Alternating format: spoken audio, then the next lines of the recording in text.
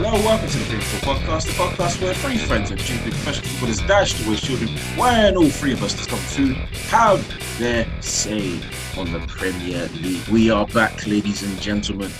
We are talking about, a resurgent Manchester United, which pains me. It hurts me dearly. But we thought that if we're going to talk about this out of the blue success from Man United, we'll get the OG. Original member. We'll get him back. Hey, We'll yes. bring back the band. Yes, you Darren. man are too kind about OG, bro. I'm You not are even OG. a OG. Episode 1, fam. Alright, boy, thanks, innit? You guys have been holding it down, doing really, really well. So about my long-term absence in that, but I'm really glad to get going. Living in Manchester, doing them things there. He's right in it. So he feels the atmosphere, you know. Whether these London-based fans, you know, they just don't feel anything. They're just glory hunters, you know. That's what that is. Listen, I'm forever a London-based United fan. Okay, then you're a glory hunter. That's fair.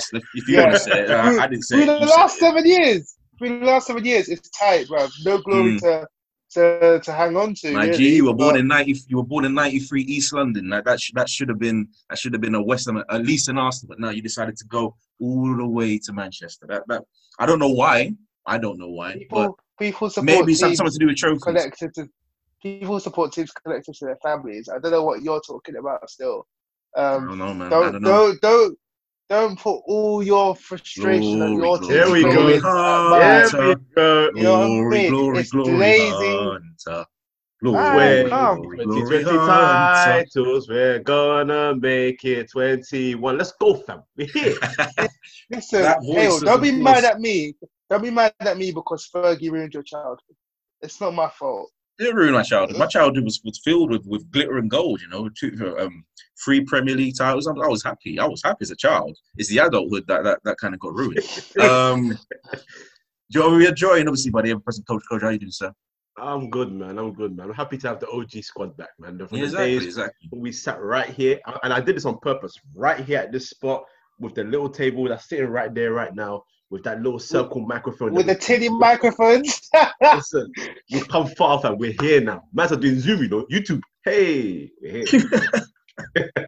Not hard to do Zoom at all. Just pretty much click a button. But okay, fair. We come far. We've come far. Listen, it's visuals. There we go. We got some visuals down. That's the most important. Where shall we start? Shall we start with yesterday? Bit of a downer, but 2-2 last minute in Fergie time, no less. Obafemi's I think they played off the park in the second half, especially when Pogba when Pogba went off. Fernandes. Do you know what? Not to cut you, but I need to dead the narrative from the jump. They were the better team in that game. The whole game. Ralph Hasenhuttl, Southampton's probably the best coached team outside of the top 6. Like, they came with that press so ferociously, and our best, allegedly most press-resistant players, including Pogba and Fernandes, couldn't handle it. They both dropped 3 out of 10 for me personally. On top of that, really, it was a different test for Man United because this was the first team since Project Restart that really came to Man United and was like, right then, we're going to come at you. Can you handle it? And realistically, we showed not really, because the defence was struggling to play out of the back. We didn't really adapt because we kept trying to play. And we were being pressed so much through the middle that we had to then use our fullbacks to create the play, which is difficult because one fullback is known for his defensive prowess and the other one is Luke Shaw, who's neither here nor there. But to be completely honest with you, it's still in Man United's hands. They still have the easiest running out of the rest of the top, or the rest of those who are challenging for the top 6. Who can get top 4? Sorry, you can get there realistically. So it's not a great result, but it's not a bad result.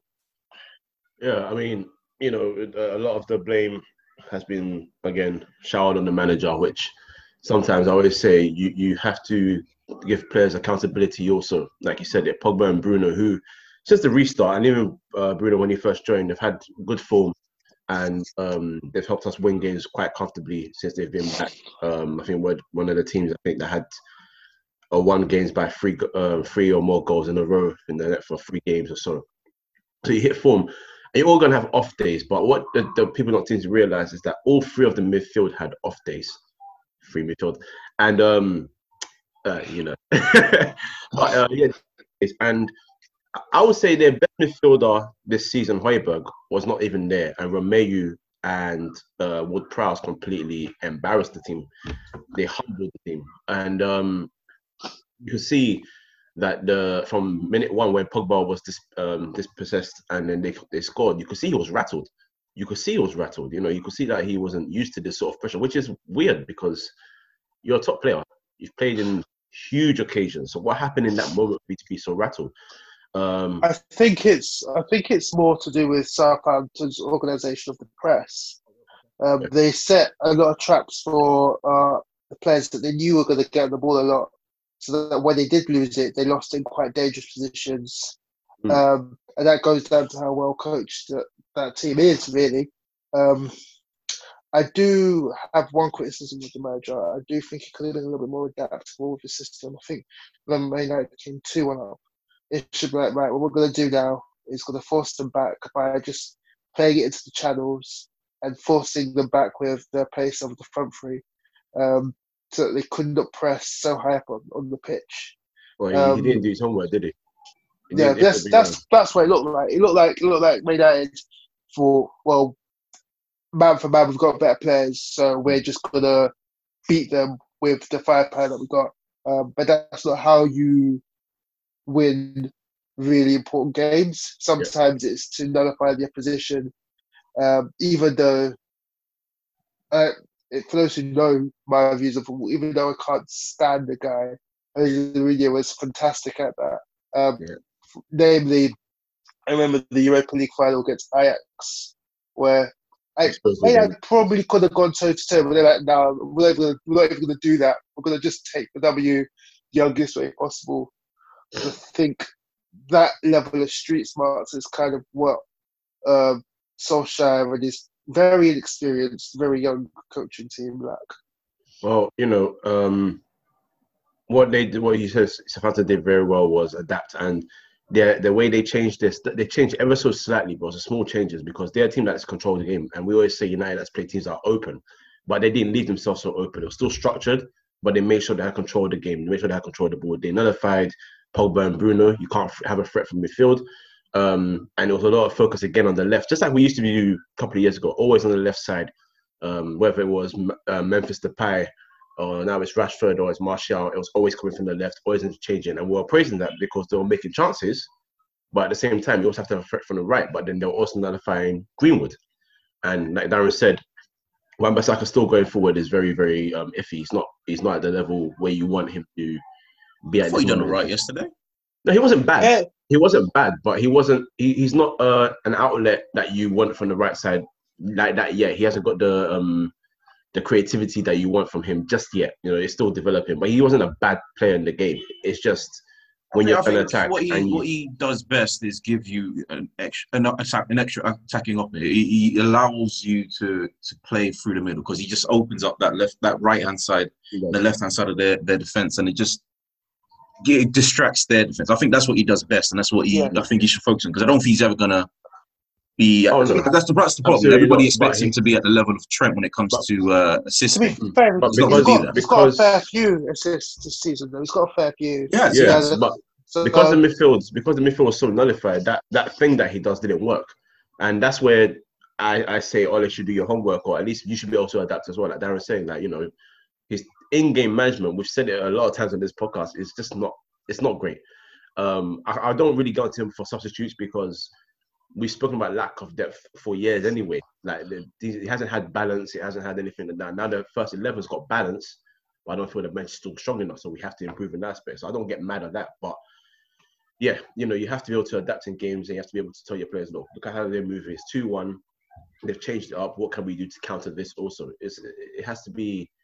It's going to be toe for toe because they don't sit back and let you come at them. They like to come at you, and they've got threats, credible threats. I mean, speaking of their midfield, obviously James Ward-Prowse got one of what if we go on our FM saves. He's in the group chat. In the group chat, even Darren was celebrating with JWP. Got corner in. It was jokes. Did I not on the save do very, very well with him playing on the right side? But when it comes to real life, I'm just saying, like, so be upset, be just a tiny bit upset. I'm pretty sure when you sent that message, there was a smile on your face, like JWP. Let's go. Do you know what the ultimate irony is? He left my team to go to Man United, didn't he? So there you go. But speaking of their midfield, Romeo, I don't. Should he have stayed on? That's probably the big question. Red card all day long. No, it's a red card. It's a red card, and it's even more a red card when you take into account the Eddie Nketiah and the Tarkowski challenges of the last few games back. Which makes me wonder what is actually going on in Stockley Park. I know everybody's going to roll their eyes because the last thing that football needs is more VAR chat. But the consistency is not there. And also, that's a really nasty tackle. Like, Greenwood is, like, if his foot gets stuck in the grass, he's broke his leg. And his career is, even though he's gone off like a freight train, his career's barely started. So it's a bit... It's a bit naughty from Romeo, and there's no doubt that him being sent off would have changed the game as well. I mean, the doubt. Well, I mean, if you go off what Matt Letizia said at halftime, which obviously he's a former Southampton man, so he got biased there. Would you agree with what he said? That every time, when you look at it in slow motion, the tackle looks 10 times worse, and that if you look at the way Romeo was going, it looked like he was slowing down. Even though when I watched it in full motion, in slow motion, it didn't look like he slowed down. That's a load of nonsense. That's a simple load of nonsense. You can see if in real time, you can see on the replay as well. The ball is gone. Darren said about the Eddie Nketiah one. At least we can say for Eddie Nketiah, the ball was there when he tried to make the challenge in the first place. The ball's long gone. You've taken 2 steps and then you've put your studs out and hit him on his ankle. That's a red card all day long. It's embarrassing that you're sitting at VAR and you're watching that. And you cannot even determine that at the minimum, it's not even a yellow. That is embarrassing. That is a shocking challenge all day long. What is the problem with guns right now? I think with Letitia's statement, you've got to remember the horse's mouth in this respect. And to be honest, his view doesn't really count for much when it comes to this tackle because, as you mentioned, the aforementioned bias. Now, me and Michael could be accused of the exact same thing, being Man United fans. But this is why I used the previous challenges as precedents to say, well, if those are reds and they weren't as bad, then where's the consistency in this one? And to be honest, I think the criteria for a red is serious and dangerous foul play. Stands up late.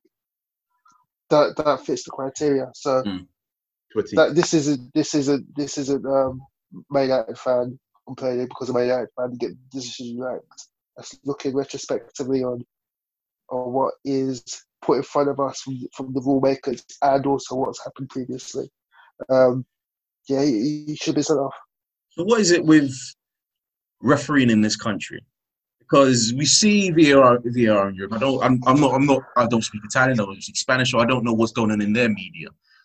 But every time we see these decisions being made, it always fans the flames of we don't need VAR, etc., etc. And I'm a clear fan of it, but I'm a fan of it being implemented correctly. And it just seems to be that in England it doesn't get implemented correctly. I mean, the ruling that I think is it Mike Riley's head of referees, right? Where he said, no, we're gonna take the rule. We're not gonna allow the on-field ref to go see the monitor. I don't understand it because if he goes to see that monitor, like the referee in the Arsenal game did, in what looks like 5 seconds, he made a decision like that. So I don't understand why that rules changed because I think FIFA stepping in, taking over VAR. VAR. There you go, got it out eventually next season. But I what is think- it with English refs? Because it's not now that they're horrible. They've been horrible for a while. Well, I they're think this is trying to run it their own sort of way. I think Gary Neville said it in a segment on Sky Sports that they're trying to do it their own way and not try to be the European way, which is if you're not sure in the truck, of course you then go straight to the camera yourself. Camera yourself, and you see your footage, and you think if it's a red, simple as that. They're trying to restrain referees from doing that. That's why Arteta was baffled, because I'm sure he's been told we will make the decision in the truck when we're there. We don't need to invert the referee to go to the camera himself. It's very rare you see it over here, but that's the whole point of VAR. You know, if they're unsure in the truck, he went there and he saw it within 2 seconds. He stood there, saw the challenge, said, yeah, that's a red all day long. Went to Aketiah a red card. He was assertive. That's what you like. That's what you want to see. That's what you want. Over here, there is such a try and do it our way sort of thing. And number one, it puts the referees at a disadvantage more than ever, because we already criticized them in the first place without VAR. So if you're now making decisions that are wrong again within VAR, you're in trouble. Secondly, the referees are also, it's not even independent bodies. They're also the same referees that go and do VAR in different games anyway. So that's why Mourinho was so chesty enough to say Mike Oliver's name, because he was VAR for 2 of his previous games. In one of them, it was a definite penalty when Kane got shoved. And then he was a referee for the derby. Obviously, they won that, but he doesn't like the guy anyway. So if something went against them again, that's more reason to moan. They're just making life difficult more and more for referees. It should be simple. If they're not sure, you go to the camera yourself. Or even to just make it sure for everyone, why don't all of you just look at it if just to make sure yourselves? And you go from there. It makes it easier for them. But, you know, regardless, we've seen some shocking decisions. And even in Spain, it's not better. It's not better. I mean, I've seen Casemiro win a penalty for completely air kicking the ball. There was no challenge made. He air kicked the ball. That completely fell over. Referee went to watch it himself and said that's a penalty. Now we can say that's biased. We can say it's rigged. But regardless, they're all shocking decisions. So what they can do to make it hit better here, my suggestion is everyone, all the referee and the people in the truck, go and watch the footage for themselves. But then would that make it better? I don't know, because we still see some shocking decisions anyway. They get away with so much nonsense. You think a lot of them need to be retrained? I think the thing with VAR is only showing us what people can see on the TV sets. It's only replays. Mm-hmm. VAR themselves aren't making the decisions. The same referees that have been inconsistent throughout the last few years are making their decisions. They just have the benefit of being able to see it more than once. I don't think it's a coincidence that no English referees were in the last major tournament. I think realistically we can all say there's probably one good referee in the top level, and she should get her flowers. So she's a lines person. That's the thing though. She even gets it spot on without VAR. Exactly. I don't know how long she's been working at the Premier League and at that level, but I have never seen her get a decision wrong.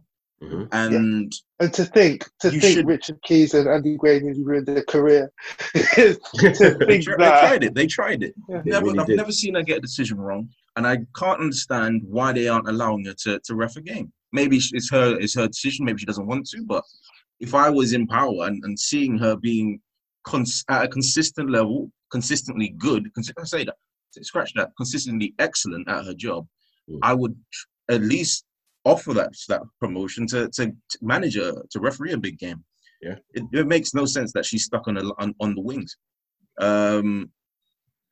But the others, retraining maybe demotion to the lower leagues. I don't know, because I don't know if there's any better referees in the lower leagues that could potentially be better than the current crop that we have.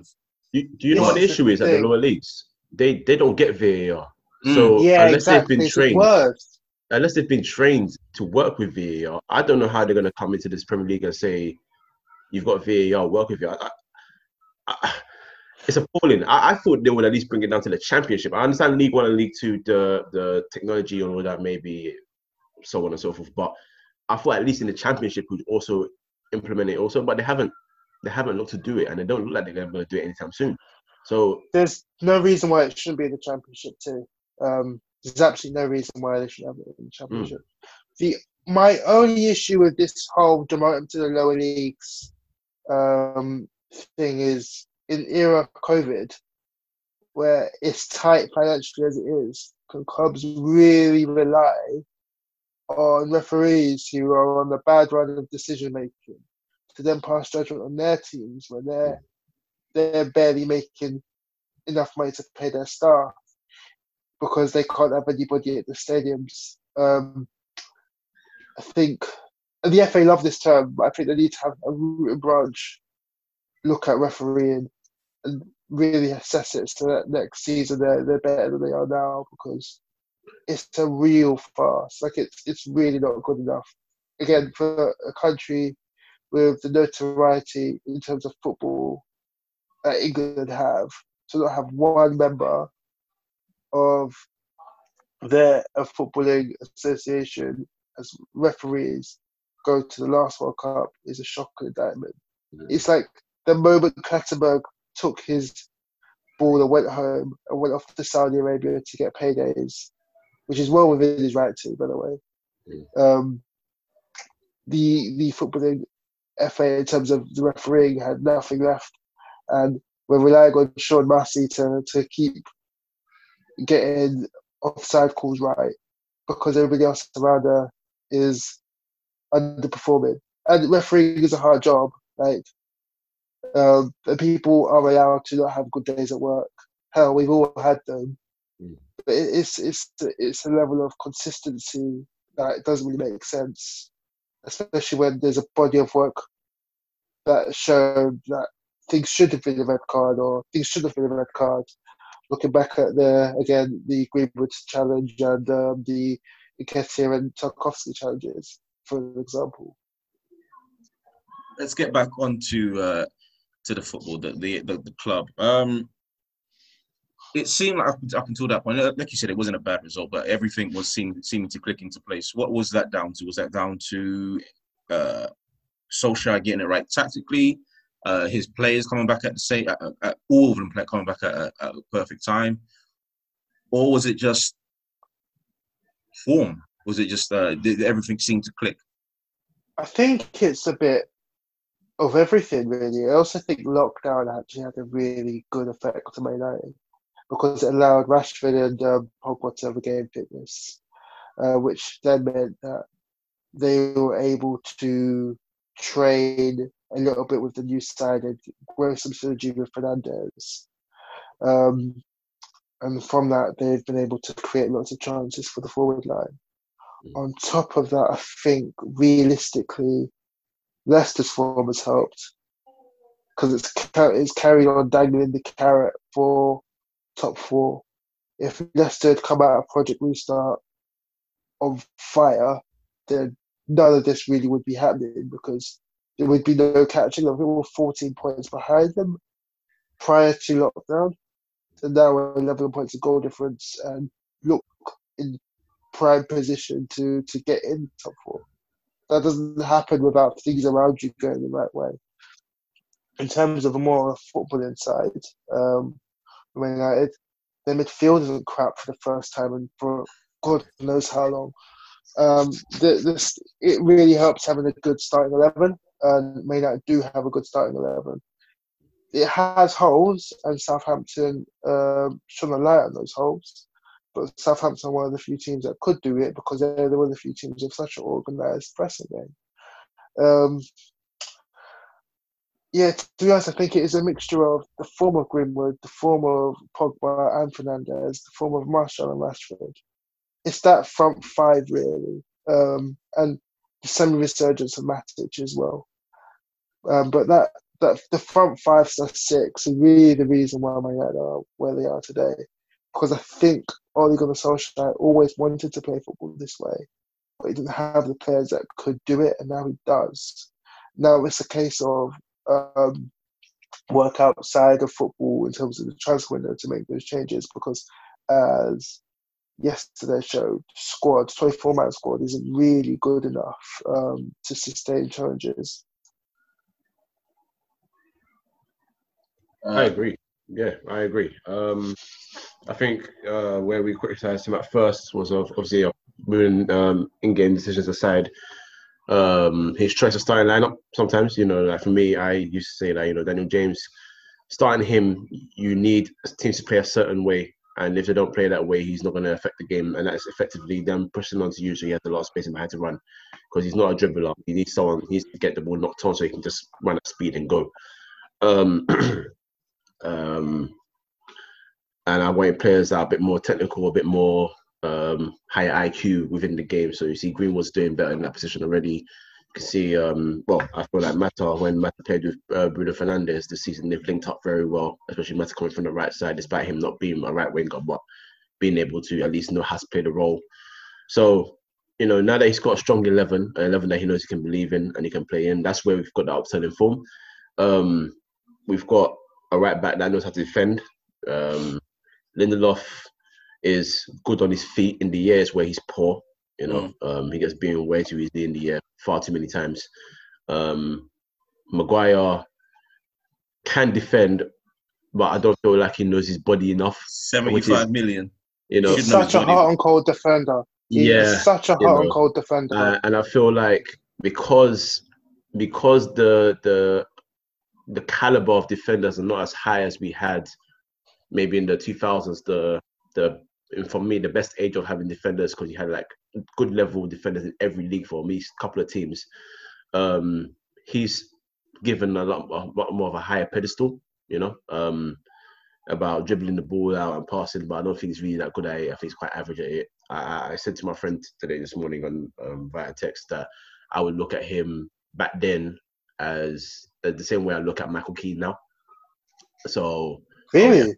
Yeah, I'm talking about if he was playing in times with like your Terry Rios, Scholes, all those guys, I wouldn't put him up there at all whatsoever. No, but that's like the golden era of British. But that's what I'm saying, though. That's what I'm saying. I'm talking about because you had good defenders everywhere. You talk about Carvalho, you can go to Sami Hyypiä, you can go to, you know what I mean? Like, plus, if you go for 75 million, there's a level expected of you. Right? No. But this is the thing. The value doesn't mean anything to anybody other than the selling club. The selling club. That's the point. The selling club is the one who manipulates the value. Yeah, I understand that. So he's only 75 million pounds worth because Leicester have enough money not to be bullied in the transfer market by. Once again, I understand that, but if you look at Mbappe, if you look at Neymar going for those sort of, if you look at Ronaldo, if you look at Bale, if you look at the standard of players that go for the big bucks, there's a level of excellency expected. Look at Van Dijk; he only went for like I think 5 million more or something like that. So he even Wan-Bissaka 50 million. I think that's a bargain considering how good defensively he is. I think that's a bargain. I think with Harry Maguire, I don't think you've not wasted your money, but you haven't got value for money. I'm inclined to agree with you that he's not worth 75 million, but I think it's a harsh stick to beat Maguire with because it has nothing to do with the valuation. Oh yeah. That's not his fault. He can't determine what the club's value him at. But yeah, I don't really rate him too highly. But at the same time, I do acknowledge that he still made our defense better. He's still done a very good job there. So it wasn't hard though. Last year, your defense was shocking. It's not even last year only, bro. It's been a while still. The only reason why people are starting to realise how bad Man United are defensively is because it's the guy's form is no longer otherworldly. Yeah. Let's speak about him because I'd say yesterday he had probably one of his best games that he's had the last 2 years. I think he could have caught I think he should have come out and caught the corner. Personally, I think. You know what? With the corner. Sorry to cut you off, but with the corner, yeah. I have to go at Maguire and Lindelof for this one. I have to because Maguire was in a prime position to be there. Obviously, it looks like Ole's mixed up he's put down a mixture of man marking and zonal marking. So AWB, there's this motion that people are saying that he was being bullied. He was goal side and he had him where he needed to be. I think that was Bednarek. So he didn't need to, he didn't need to go where AWB was. Play your role. The ball's coming towards you. You clear that, and it's done. Lindelof should have been goal side. It shouldn't have gone there regardless, but he should have been goal side. That's chief rule number one in any situation. He should have been goal side. Mark your defender well. I mean, your opposition well, and make sure you can't get in front of you. For me, his goal is too easy for him. Far too easy. But at the same time, I do know where Darren's going with this because United fans, and I think it's very spot on as well. For a while now, we have criticised the fact that De Gea's not commanding enough set pieces, corners. He's just not. He hasn't got that command. He doesn't go out for balls convincingly, and he tends to love to stay on his line a lot more. And that's a bit of his game that he needs to improve on, despite the fact that he's been here for a while now. But I'll let Darren explain that. I feel like he's going to go into it a bit more. I think really with the corner, the fault of Lindelof and Maguire is all there to see. Like Maguire's marking Wan-Bissaka, and really he should be there attacking the ball, challenging it, so it doesn't get a chance to flick on top of Femi. But how many times have you seen when the chips are down and it's a corner to your position, a top quality keeper with the fundamentals are really, really high, like a Buffon, for example? And remember, we were talking about De Gea, who arguably 5-6 years ago was spoken about as the best keeper in the land. Would go and pick up the ball from the air. Oblak would definitely have gone to try and at least punch it clear. I mean, if you look at Handanovic yesterday, though, against Torino, he tried that. Boy. I mean, he's definitely one of those top quality goalkeepers, and boy, he's not an Oblak though. He's not an Oblak though. Not an Oblak, but he's up there. He's up there. Let's remember the circles that De Gea was talking about at his pomp. It was him, Oblak, and Neuer. Two of those three keepers are claiming that ball. They're taking people out to clear that ball at the very least. De Gea has consistently done this, where he's kind of half decided, I'm not going to leave the 6-yard box. I'm going to stay on my line and try and save it because he's a shot-stopping goalkeeper. At that point in the game, you want your goalkeeper to clear everybody out, catch the ball, hold on to it, and boot it out as a referee calls for full time. That's what you want. But I wonder how often and how much trust the centre backs have in De Gea actually coming and claiming the ball from a corner. Because I feel like if they did, and if he did it more often himself, that maybe yesterday's 2-2 doesn't happen. Maybe we squeak away with a fantastic result as opposed to a not disastrous one. I don't think any of them trust each other. It's crazy. Even in these wins recently, anytime you see De Gea claim a ball, the first thing you do is he's screaming at these guys. Like there's no. I feel like it's not trust there. Again, Maguire screaming at Luke Shaw again. Luke Shaw, he does this every game. He's so like there've been so many times since Project Restart where it's actually picked up on the mic. Harry Maguire going to Luke Shaw, effing wake up. Every effing time. Yeah, do you know what I mean? It's like, and these are grown men. Like I know he's the captain and stuff. I used to be ordering you about a bit, but to be told to switch on isn't the same as being told, "Oh, go there, cover him," etc. And this is the issue for me.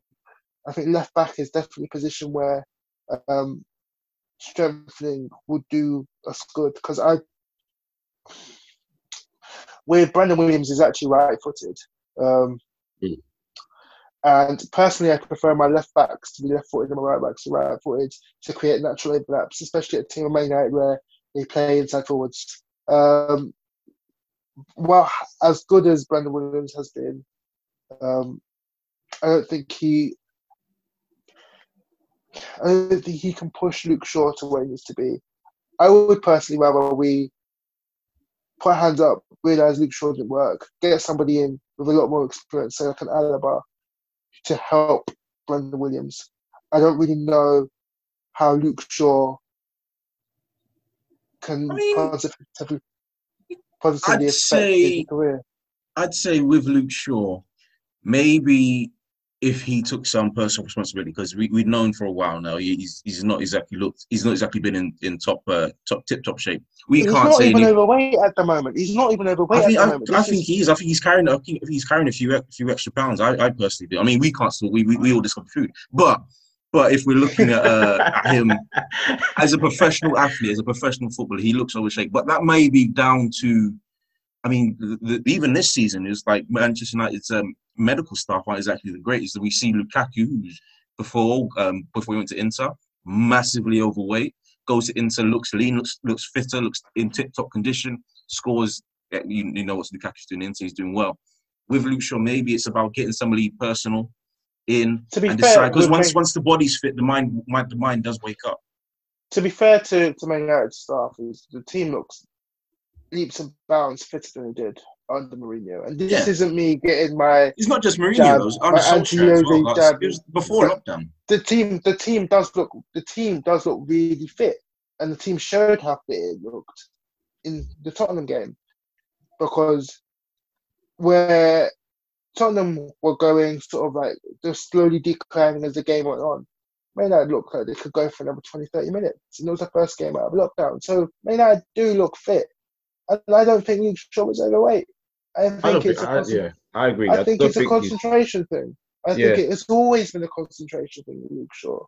Yeah. I don't think you don't have to be chiseled like Ronaldo to be a fit footballer. I mean, he's a freak. I agree with that, but there are other levels. Me looking at him, he looks it's not massive.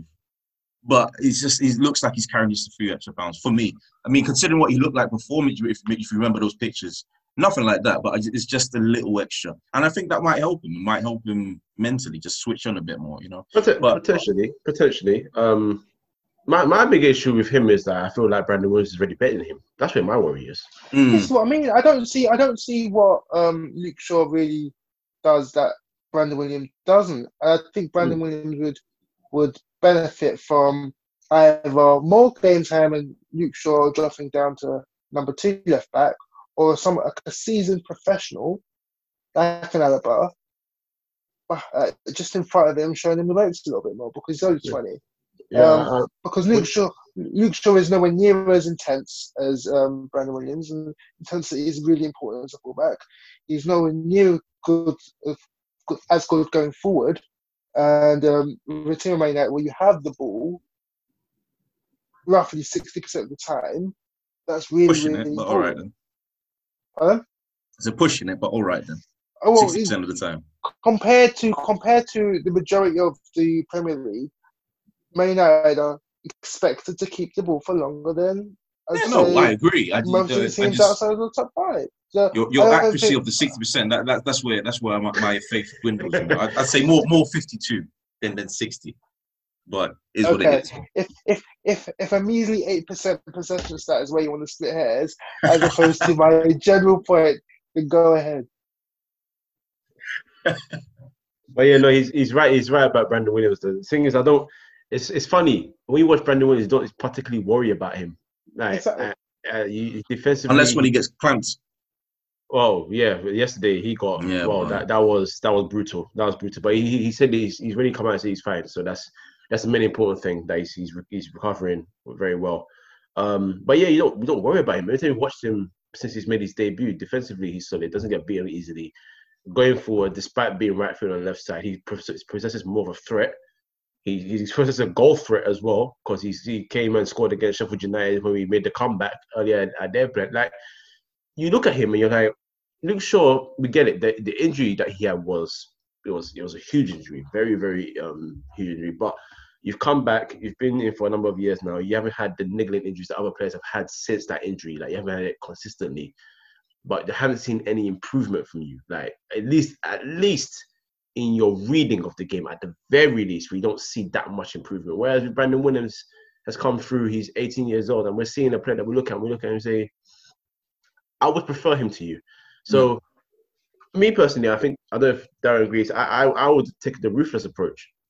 See you later. I sympathize with the injuries. I sympathize with the fact that he hasn't been the same since that year when he was popping off with the pounds left. The two had a link up going. It was fantastic. I sympathise with that. But this is a club that wants to get back to challenging for titles consistently and winning them, and then being competitive in Europe, in the Champions League, not in the Europa League. And if he's not a player that's up to that standard, see you later. You know what I mean? It is what it is at the end of the day. That's as simple as it has to be. It's football. Ruthless. Let's move further forward. Let's go to the midfield now. Let's start with the star man. Whoever who has his name's on everybody's list. Bruno Fernandes. What impact has he made to that United side? And try keep it. No. Try keep it in like focused on him, not bringing. Trust me, we're gonna do it, but I'm just trying to make a point. We don't bring him up to bring other people down, but yeah. what I will say is because I was a fan of him for a while now. Like I had Darren wasn't, no, was he? No, Darren was concerned. Can I quickly clear this up? Go on, quickly, go on. Before. So games like yesterday were exactly where I was. Exactly where I was. Man. Somebody needs to throw tomato in your face. That's ridiculous. Ridiculous, man. But like I've said, like as you guys know, because we speak all the time, like, and this is even before he even joined Man United. I was like, he's good, but can you imagine when you're trying to build up play and he takes shots from 40 yards? It's just like his shot locations are really bad, really really bad. Yes, King, load it up, bro. I understand he's a high risk footballer, and that's how you break down teams that often sit back, and I understand that, and he's good at that. But for me, if you're playing at midfield for Man United, irrespective of further up the pitch than others, you shouldn't really have a passing rate of around 70%. It should be 80 and upwards, really. And he always loses the ball. And he tries some unlikely, shall we say, Hollywood passes that don't really need to be made. And he doesn't really strike me as that much of a patient player. That being said, yeah, boo. Yeah, that being said, he has transformed the team. And there was no ifs or buts about it. His dynamism. What Darren's saying about his the risk taking, that's the one thing I knew about him, that I knew that it can be very hit or miss, because if you come and he does love to just try and make the impossible possible, that kind of saying. He likes to just try and find this pass that he thinks, oh, you know what, this will be crazy, but let me go for it anyway. That's why his pass success is so low. But it's the fact that when he pulls it off, it usually does lead to a clear-cut chance, and that's what you want, you know. And also, I feel like we were missing a player, even though Pogba can do it, but I felt like under Jose and a bit under Solskjaer as well, he was being sort of held back from taking those shots. It was more like play this way and don't do anything else. He's just someone that will just lick it off if he feels the opportunity is there. There was one match where, I forgot what game it was, where he just shot awful one for us. Like it was literally like Johnny Wilkinson shots. There's boom everywhere, here, everywhere. You're going for the, you know. But I wasn't mad at that because, I would have been mad if we lost. But I wasn't mad because we won, and also the fact that at the end of the day, I like the fact that we got someone that could shoot. It's similar to the Arsenal thing when, you know, you had Rosicky, but because Rosicky was getting injured a lot, they didn't have a player from out that would just hit from outside the box sometimes. The opportunity is there. Sometimes just go for it. It's not about making the perfect goal going for the pass. Sometimes just hit. So I am proud of that. But yeah, he has made us better. I'm glad that he's linked up with Pogba comfortably. That was the biggest worry for me, because my one complaint for Pogba has been he hasn't played with the quality next to him in midfield for me enough to help. You need two creators, and I don't think he's had that. I'm glad that it's worked out with him. I'm glad that they've got a midfield of him, Matic and Pogba working very well. And this was I'll say his second poor game. There was one game, I think the game before actually, it was quite average. I don't think he's been as poor as he was yesterday. No, yesterday was shocking. Yesterday was shocking. It was a 2. It was a 2 out of 10. He was abysmal. If I'm being completely blunt with it. But he'll get away with that. he'll get away with that because all the focus is on Ole and Maguire. But if we're being brutally honest, and of course he got an assist because he just passed the ball to Martial before Martial won his mad one. No. But they're gonna put it down in the records. I know it goes but down. It's not really an assist. It all counts. Listen, yeah. it all counts. Oh, it all counts. It all counts. But that was more about Martial's wonderful dribbling before he finished it wonderfully. So they'll look at that and say, well, he's contributed. But at the end of the day, if somebody's overall performance, it was an absolute shocker. But his whole tenure so far at United has been very good. I would hope that in the next 3 games he doesn't perform like this again, because we need to get the points. But he's changed a lot, and he's helped. Oh, not helped actually. I don't say helped. Pogba's always needed just someone extra to help him do that. I feel like Pogba doesn't feel like he needs to do everybody's job in midfield now that Bruno Fernandes is there.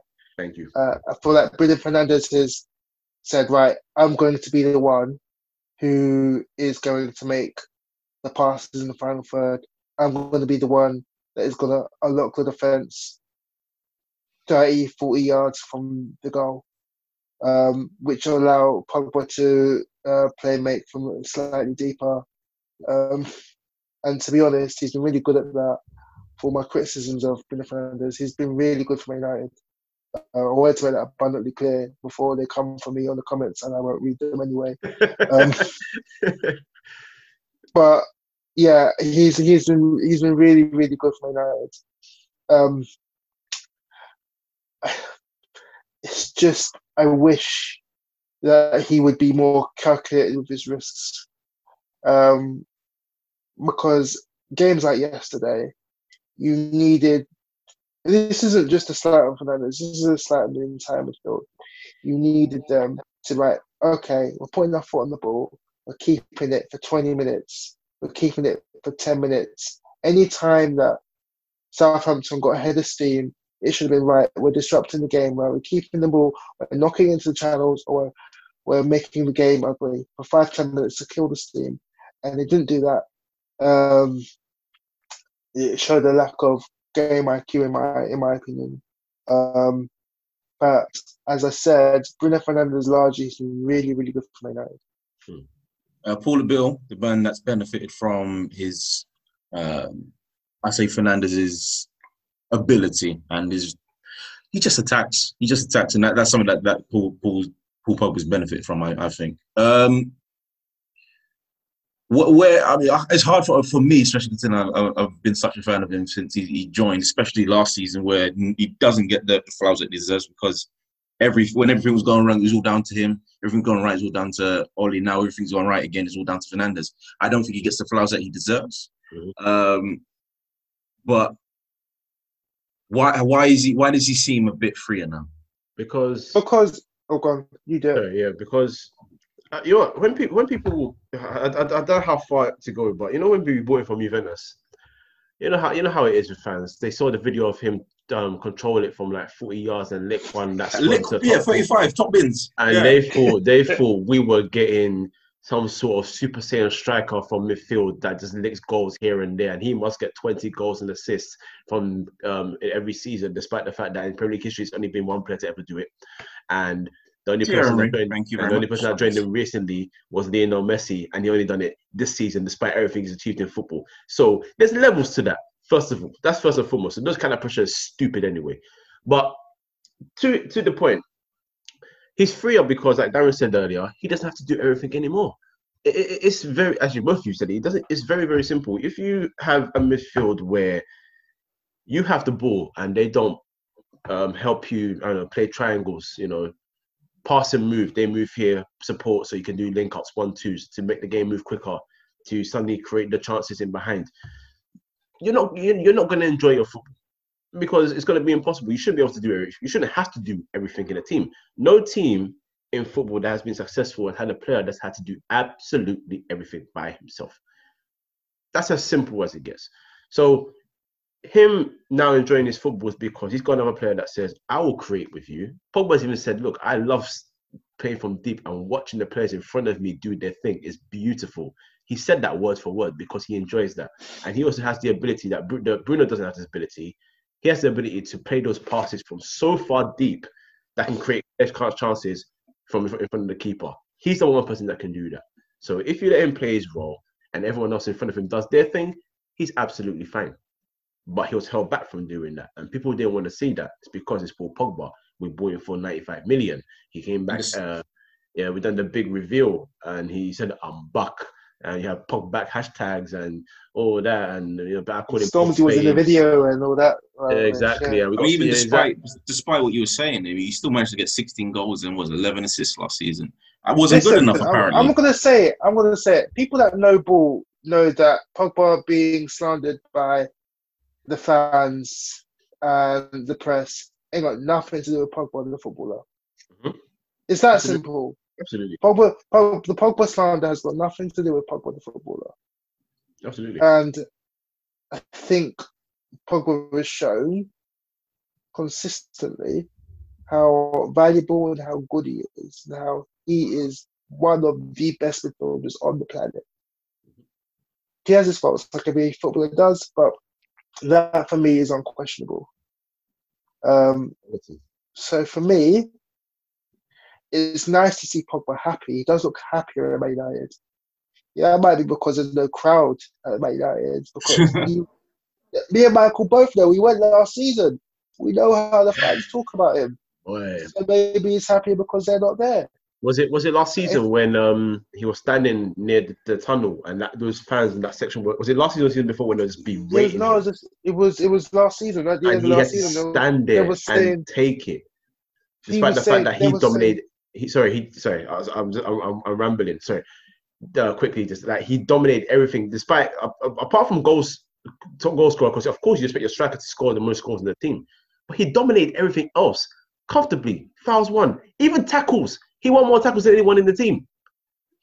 So anyway, sorry, Dan, you go because I'm about to get mad again. I'm sorry. It's one of those ones where you look at the perception of Herrera and the perception of Pogba, and the way one person has left the club, and the reasons why one person has left the club, and you compare it to the reason to why somebody said they were about to or wanted to leave, it's markedly different. Pogba's, to be quite frank, his ambitions were not matched when he came to Man United. He was obviously sold a project, and that project didn't come to pass. And he said, look, man, if you ain't on this, I'm going to go Real Madrid or Barcelona or Juve and collect my CV accolades like they should be. All he's ever wanted from Man United is Man United to not be scrubs, to be honest. That's all he's wanted. But Herrera left Man United quite clearly, and it's documented. He wanted more money, and he wanted a greater importance in the team, despite his ability not really warranting either. And yeah, if you go back to that clip, and you go back to the way the fans were talking about him last season, Herrera was the best thing since sliced bread. New Roy Keane, all about the shirt. But he's the one who left for money. No, Pogba's still here. There's a beautiful theme to that as well, because when Alex Song made it quite clear why he left Arsenal for Barcelona, because he needed to make it sure that his money for the family, who made they're financially secure.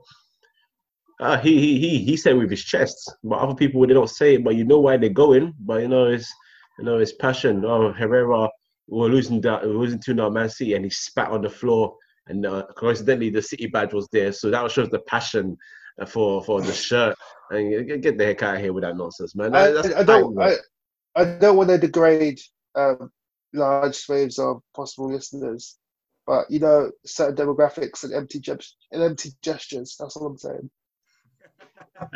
I mean, we're full of platitudes here for Pogba, but obviously he did make that mistake, and that's where I think we need to criticize him. Is those mistakes where he just dwindles on the ball for far too long. He plays the Hollywood pass, even though he can do it. He plays it far too often, similar to Bruno Fernandes. I think that's where, and he holds the ball for far too long. That's where you can criticize him. You can't criticize his commitment, because last season he was up and down the pitch more than any other player. He scored more goals than any other player in the team, made more assists than any other player, more tackles than any other. So you can't question his commitment to the club, especially when he's your best player. It doesn't make any sense. But what you can criticize is he dwindles far too often, and the Hollywood passes are. He needs to rein them down just a bit. he hasn't had a good game against Southampton since Southampton have faced Paul Pogba in Premier League. And I think that's to do with the way Paul Pogba is. His weaknesses and Southampton's strengths match up against each other really badly. Because as we said before, they're a really good pressing outfit, and they set traps for him, and they know that he's got the propensity to dawdle on the ball a bit. He's also confident in his ability to escape the press. I think sometimes he doesn't play the odds properly. He shouldn't be so confident to break the press 20 yards away from his own box. He should be more comfortable about breaking the press 20 yards away from their own box. That is a very big difference. But, as you said, the mistakes that Pogba makes and the errors in this game are clear for people to see. But for me, that doesn't change that we've got an absolutely otherworldly player. Yeah. Yesterday's mistake, I think the one thing he didn't really do was just really check over his shoulder properly to see where his player opposition was, because he got caught far too easily. And like I said earlier, he was a bit rattled.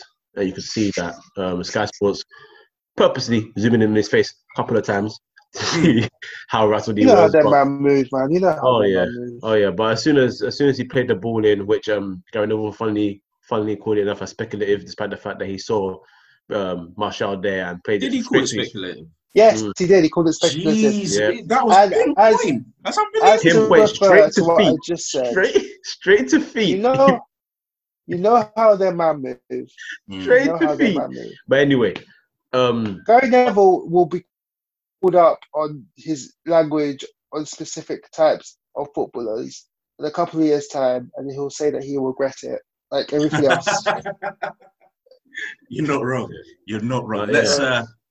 Let's move forward to your attacking line, where it seems like everything is clipped into place, especially with Greenwood's.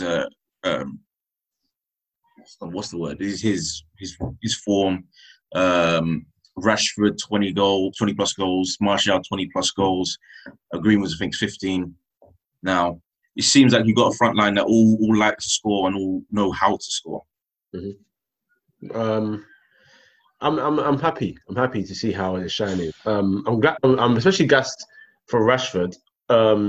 Just particularly because I know he hasn't. He scored I think 3 or 4 since he's been back. He hasn't been like. I mean, we know he's had a lot more chances to score more, but the fact is, before his injury and before lockdown, he was in top form anyway. So, and the injury was a serious injury, it's a back injury at the end of the day. So the fact that he's been able to come back and find a good level of form, it was important for me. Martial, I said it at the end of the season in the podcast we did, the first one of the season. I said he's got his number 9 back. He is going to be the main striker. Now prove to everyone what you've been saying, because we've backed you pretty much throughout. We've talked about the fact that he hit form under Mourinho and then Sanchez was brought in and we never saw Martial again. We spoke about the fact that he's been switched from left to middle. When Ibra came in, he wasn't in the team as much as he could be. We've spoken about all of that. So now you're the main man, you're the striker. What can you give us? And he's getting his best goal return. Yeah, he's got 15 or 16 in the league now. One of the 16 or 17 now. Yeah, because he scored yesterday, so that puts one more onto his tally in the league. That's now 21 for the season. Him and Martial are level. And then Greenwood as well, who I didn't even realise until he started getting more game time that he had actually hit that many goals. It didn't really hit me until then. I was like, wow. Like, we know, because as United fans, we know he's a goal scorer. We know he's very good with both his left and right, but we didn't realise that he really scored 15 or so. So the fact that he's added goals to his game, the fact that he's got the same amount of Premier League goals as certain box-to-box strikers, that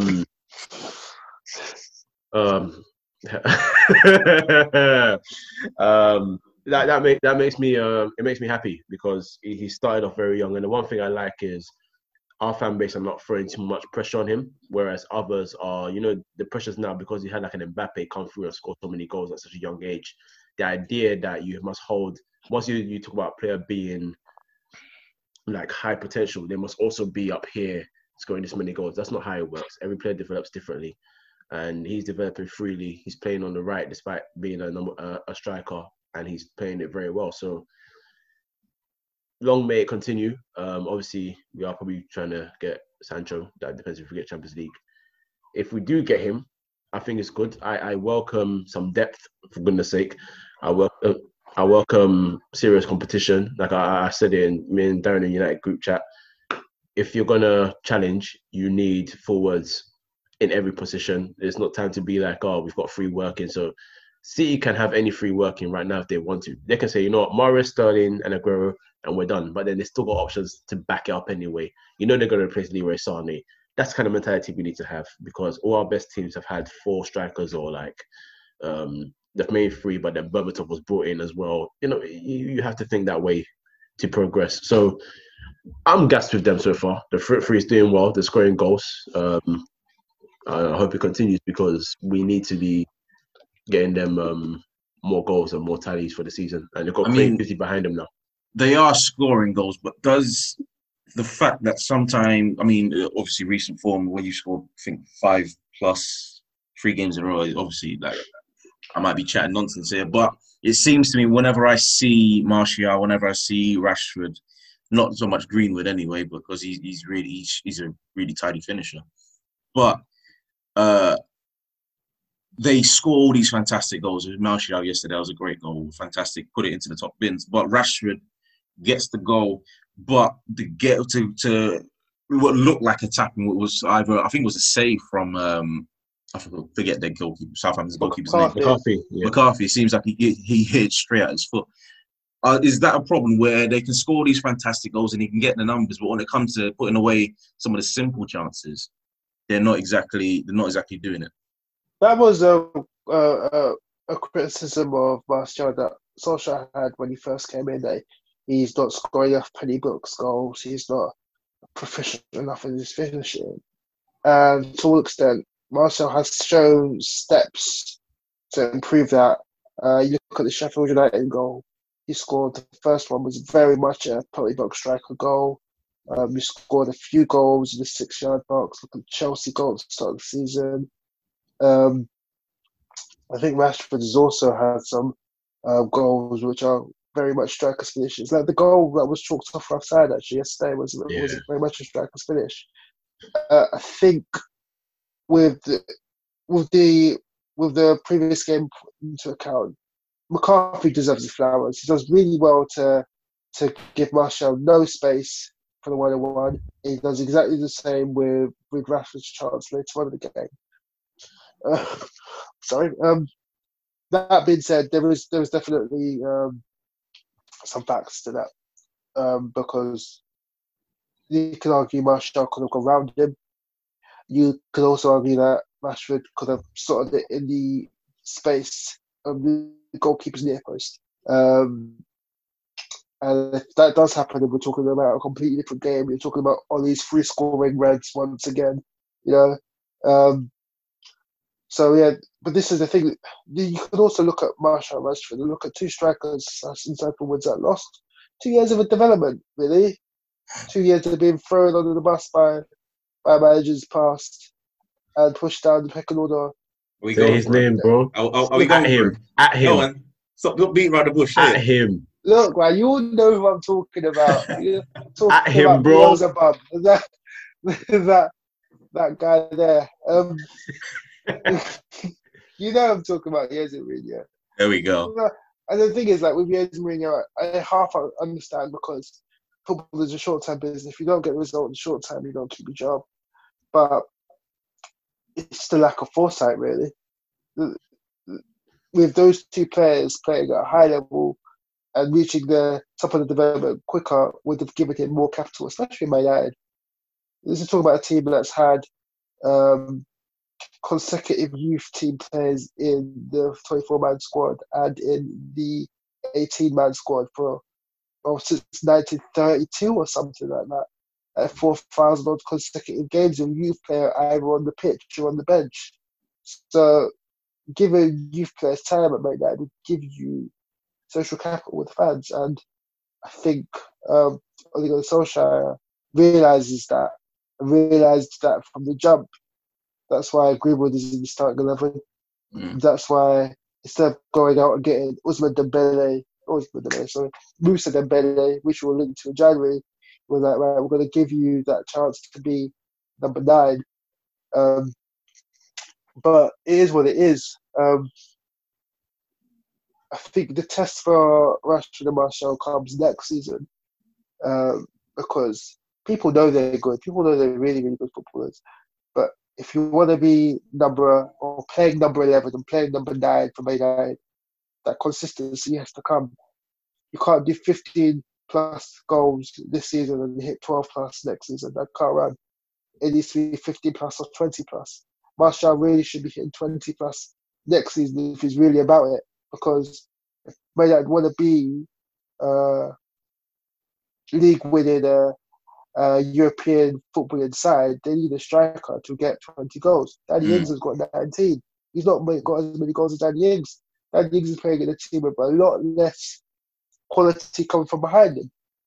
You know, Jamie Vardy thinks he's the top goal scorer in the league. Yeah. Jamie Vardy's a gunman, but these are the people that Martial needs to be looking at as not peers, but actual competitors, because he needs to be in the running for a golden boot. If he wants to stay number 9 by United, he needs to get goals at Aubameyang, Salah, Vardy. So, but with Rashford, I think he's more certain, in my opinion, because the expectations for a wide forward is different. 10 plus goals for a wide forward is a good season. He's got 15, and he's very, very creative. He does create a lot of chances himself. He's also got a set piece in him, which we've seen in the Chelsea game. And he's 2 years younger than Martial. So it's looking slightly better for Rashford. It's looking good for both, but it's looking slightly better for Rashford. Let's go to your manager now. I mean, you can argue he's obviously. I think we have argued that previously he hasn't been up to the task.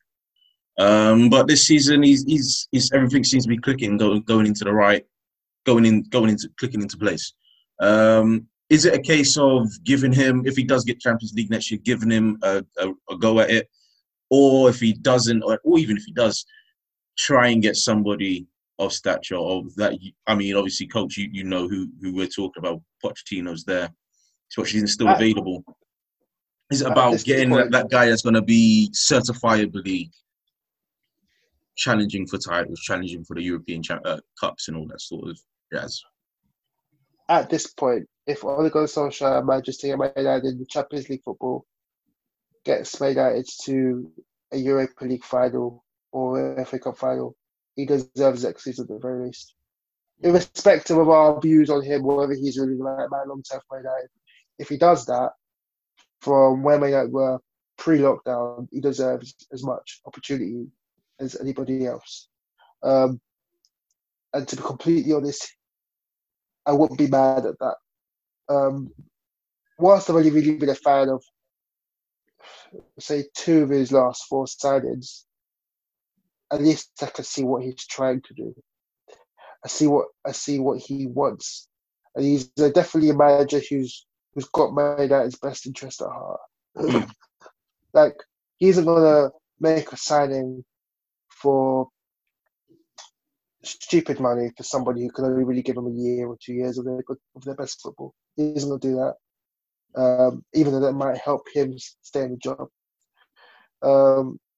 He's also, one thing that I think is really underrated about Solskjaer is he knows exactly the type of players that can't and cannot keep playing for Man United, and you can tell that by the people that aren't in the 18-man squad, and you can tell that by the people that no longer play for Man United. And even the people you would think that Solskjaer has got a little bit of a preference to because he was there when there were the reserve coaches like Lingard, can't even see bench these days. He's either starting or he's not in the squad. So it tells me that Ole Gunnar Solskjaer is saying, these are one of your few chances left, grab it or you're not going to see pitch. Phil Jones hasn't seen pitch. Injury notwithstanding, barely sees it anyway. You look at how Sanchez is going, look at how Ashley Young's going, look at how he made that quick decision in Lukaku. Like, he does not do things by halves, and I think you have to praise that. Ole Gunnar Solskjaer was not the person I think could take Man United forward, and I think the jury's still out, but I think he's gone a long way to show that he deserves time, and he needs his flowers for that. Yeah, I think he's been slightly lucky because despite us getting good results, which you have to give him credit for, also Leicester's downfall in forms, Chelsea's Chelsea's complacency. That's what I'm going to say. It all fell into it perfectly. Obviously the worrying thing for United fans is obviously now you had the chance to go third and you dropped points. And it kind of feels reminiscent to last season where you had countless opportunities to go fourth and you didn't take it. But it's still in their hands. On paper, easier fixtures, and obviously the last game against Leicester. If you keep up with them and if they keep winning, then you beat them, you climb into top four. That's done, simple. So I would say he's slightly lucky, but yeah, I will give him credit for what he is doing with the team and what he has done since he got in, bringing Bruno. I don't know what made Woodward give him much control over transfers in that sense. We've criticized Mourinho before some of his signings, but when he finished second, he wanted some extra defenders to help De Gea, and he wasn't backed in that. So really should have got them then as well, to be honest, because that was probably as good as Man United were ever going to do. Yeah. So he really should have got the extra help post that season. Exactly, and but regardless, he's managed to get these players out that, to be honest, a lot of the fans went out also. So fans can't really complain about that. I've criticized game management a lot because I feel like some of his decisions, substitutes-wise, and the approaches to the game have been quite questionable. But we're still in the race for the top four quite comfortably. And if he does make Champions League, like Darren said, and if he has an FA Cup or Europa League, even if he finishes fifth, but as the Europa League, that still gets him into the Champions League. So it's still a trophy regardless. And that would warrant him getting another spot, because apart from Pochettino, again, the other managers that we can mention, Hasselhoff's a good manager, for example. Who's the guy that's trained AC Milan again? Ralf Rangnick.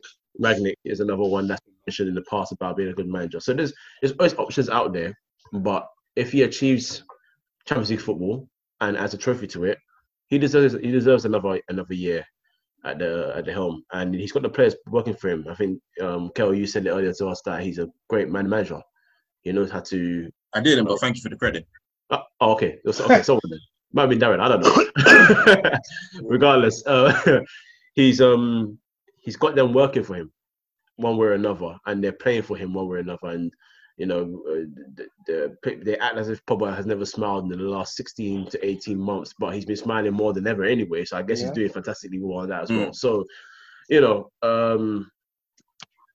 I just hope he can continue. I hope he can get 9 out of 9 points for the rest of the season. And if he does get Champions League football and a trophy to add to that, then I have no qualms whatsoever about it. And even on Pochettino, I still think he needs some time out from football anyway. I think he was drained.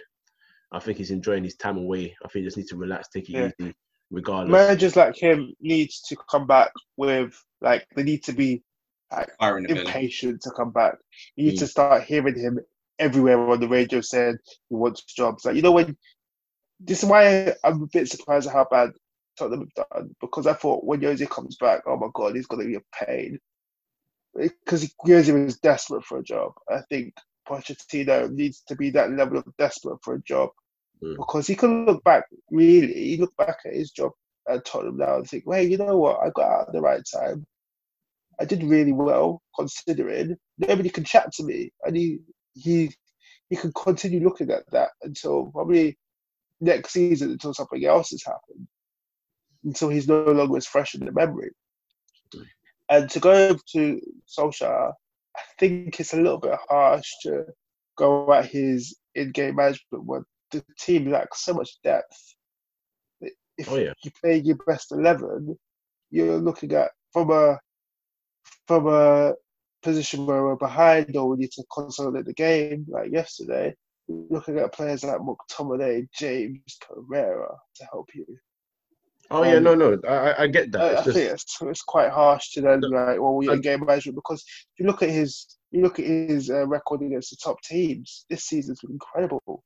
oh yeah, but that's what I'm saying though. That's what I was saying earlier about knowing your opponent a bit more because you can't approach games the same way. Because I understand that we didn't have the Pogba didn't have a Bruno next to him to also help dictate the midfield, and maybe he wasn't sure about Greenwood coming in just yet. So Daniel James is playing a lot more. And to be fair, Daniel James started the season quite well anyway. I can't even hate on him for that. Like he actually started the season quite well, but you could see that he was slowly dropping. And I'm not mad at him for that either because he came from Swansea. I didn't have big expectations for him anyway, so I didn't think, oh, this guy, you started so well. Like, why have you become like this now? Like, you've done all right for what we expected of you anyway, for being honest. But I felt like maybe some of his choices at times in selection and that just here and there were a bit, but all in all, I'm not mad at the job he's done.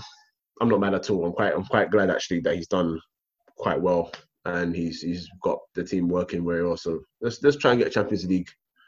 And if we win Champions League, like I said, Chef Kojo in effect, I'm gonna cook for you, man. We're gonna have a good time. We're gonna celebrate. I mean, you. It's not a celebration for Kel because them man over there. It's kind of peak out North London right now, but join in anyway. We're all friends here. All friends exactly, here. Man. We've been friends a long time. Family, man. We're family, man. We're family. Yeah. Let's wrap up with a final question. 3 major signings. Who would it be? Plus goalkeeper. Would you stick with De Gea? Would you buy someone, or would you try out with Dean Henderson? All right. For me, this is really simple. Henderson comes in. 3 signings. Sorry. Jadon Sancho from Dortmund, obviously. Dennis Zakaria from Mönchengladbach, and probably Alaba. See if we could get him from Bayern Munich. But those would be the 3 for me. Yep, I'll bring Henderson in. I think De Gea needs some real competition now. No more just cup goalkeepers for Romero to do that. We need someone to really challenge him. If Sancho isn't to come, because apparently, let's just put everything on the table. He's not coming if we don't make Chelsea football. Yeah, simple as that. So in that case, I'll just put him to the side for this moment in time. I'll go for Leon Bailey. Been a fan of him for a long time. Cheaper option as well. Yeah, cheaper than 20. Far cheaper. Yeah, and I've been a fan of him for about 5 times cheaper. Yeah, so I would be more than glad to see him at the club. Midfield. That puts Rashford in a bit of hot water, though. Not the right side. Bailey can play on the right. He can play on the right comfortably, so no beef there. And I also like the fact that it would make Greenwood also be that competition to Martial, because he's actually serious competition. The guy can finish. He's cold. And he's got a big future at the club, so that will keep him on his toes. And I think Martial knows that. We need a defensive midfielder. Darius said Zakaria. Yeah, that's a good shout. I haven't really thought about a defensive midfielder, so I'll follow you on that one because I haven't really. Ruben Neves, man. That makes no. Listen. Neves. I'm gonna say it now. Neves is overrated. He's been outplayed by John Martinez beside him. Understandable considering the age difference. He's not the type of defensive midfielder that we need. Manchester United need. Dennis Zakaria is a more mobile Matic with a better passing range. That's the type of defensive midfielder that Man United need. Yeah. I'll be honest with you. I'm not entirely sold on Ruben Neves, but that's just me. Yeah. No. I agree. I've looked at him this season, and his passing is phenomenal. His ability to shoot from long range is phenomenal, but he's not defensively great. And you know how I am. Like, if you're a defensive midfielder, you need to be good at your primary job first and foremost before all the other talent comes into it. That's when we add you to the team. So I wouldn't go for him, not at this moment in time, and not until I at least see improvements in his overall game. And yeah, I will stick with Darren from Zakaria because I haven't really thought about defensive midfielders like that. But Zakaria is a good player, and I wouldn't mind him at the club. I think we need another centre back because I still don't trust Roblox. So as for centre backs, really and truly, the only one I can think of is Diaz. I mean, I'm not even thinking about like our save or anything like that, but being genuinely serious, I've watched him at Benfica this season. This guy's been incredible, man. Solid defender. Damn good. He looks like the type of defender that would fit right in at a Premier League club as well. Yeah. He's got that about him. Yeah. And to be honest, if I could have got a centre back, I would have, but I'm so damn sick of Luke Shaw. I think Alaba is so quality. He gives you that versatility as well. He could play defensive midfield. He could play centre back for Bayern for large swathes of the season during Alphonso Davies' sort of resurgence. So to be fair, I might have to back on Alaba then, because if he can play centre back, that means at the times when we need him there, that can give someone like a Brandon Williams to play left wing back. Also, the fact that sometimes Solskjaer has switched to three centre backs, 2 wing backs. It could Premier League and German League are vastly different in terms of demand. Right. Let's not forget Daley Blind was incredible at centre back for United. He was really, really good at centre back for United. Incredible. And everybody was like, oh, but he's not strong enough, he's not quick enough. IQ. But he was right that season when Man United came second. It was him and Bailey at centre back. And he was phenomenal. Yeah. So Ake's? Who? Ake? I mean, I would say that what his recent form has just dimmed his light, man. Because it looked like when Solskjaer was speaking to him, he said we need a left-footed centre back. And I think he's a good option. I do think he's a good option, but bloody hell, man, his recent form's been poor. I think Ake. I'm not sold. Ake's good at stuff that Maguire isn't good at, right? Which makes Ake look like a good fit. But at the same time, this is a team that wants to be playing Champions League football. I don't think Ake does well in Champions League football. I think Ake gets burned. I'm already worried enough about Maguire if we get to Champions League football. He's captain and 80-odd million centre back, even though that's not his fault, as I previously said. I've got worries about him at the top level. Ake isn't good enough at the things Maguire is bad at for me to think he's the guy. I think it's a step too far. I think Spurs is a good shout for Ake. I think he's a level just below the Champions League. I'm not gonna lie. Well, that's shots fired. I don't. That's not shots. That's not shots. That's where they are right now. That's a good move for all parties. Yeah. That's where they are right now. To be honest, they need an upgrade because their defense right now across the board is shocking. But yeah, no, I've never ever really been convinced by Ake anyway. So me personally, that would be a no-go. So I wouldn't even go near him. Not even for a backup. Simple as that for me. Yeah, I'll go Diaz or Alaba. Diaz because if I'm being kind to Shaw, then he can stay there as a number 2 to Brandon Williams. I feel like that has to change from now, to be completely honest. But apart from that, yeah, Alaba would be a perfect fit. A left back that can also play centre back comfortably, a defensive midfielder comfortably. Like it looks like a perfect purchase. But yeah, no Ake's for me. No way. No way. All right, let's end it there. So I would say, Darren, where can you find you? You don't want followers or anything like that, do you? Leave me alone to rant about football and socialism. Oh, come on, man. That was the guy that said that Gerrard screams, was the Henderson screams Gerrard's name and takes a shot from 25 years. Listen, if you're going to butcher my one viral moment on the internet. Hey, I'm saying this, I'm putting it here now. He must have sold that, and you're the reason why Liverpool are so good right now. You're the only reason. Coach, where can they find us? You can find us now on YouTube, Snapchat. No, they can't. Let's start that again. Okay. Yeah, there you can find us on Spotify, Twitter, Apple Podcasts, and YouTube. agree with you. This has been another episode of the Premier League Podcast. Good night.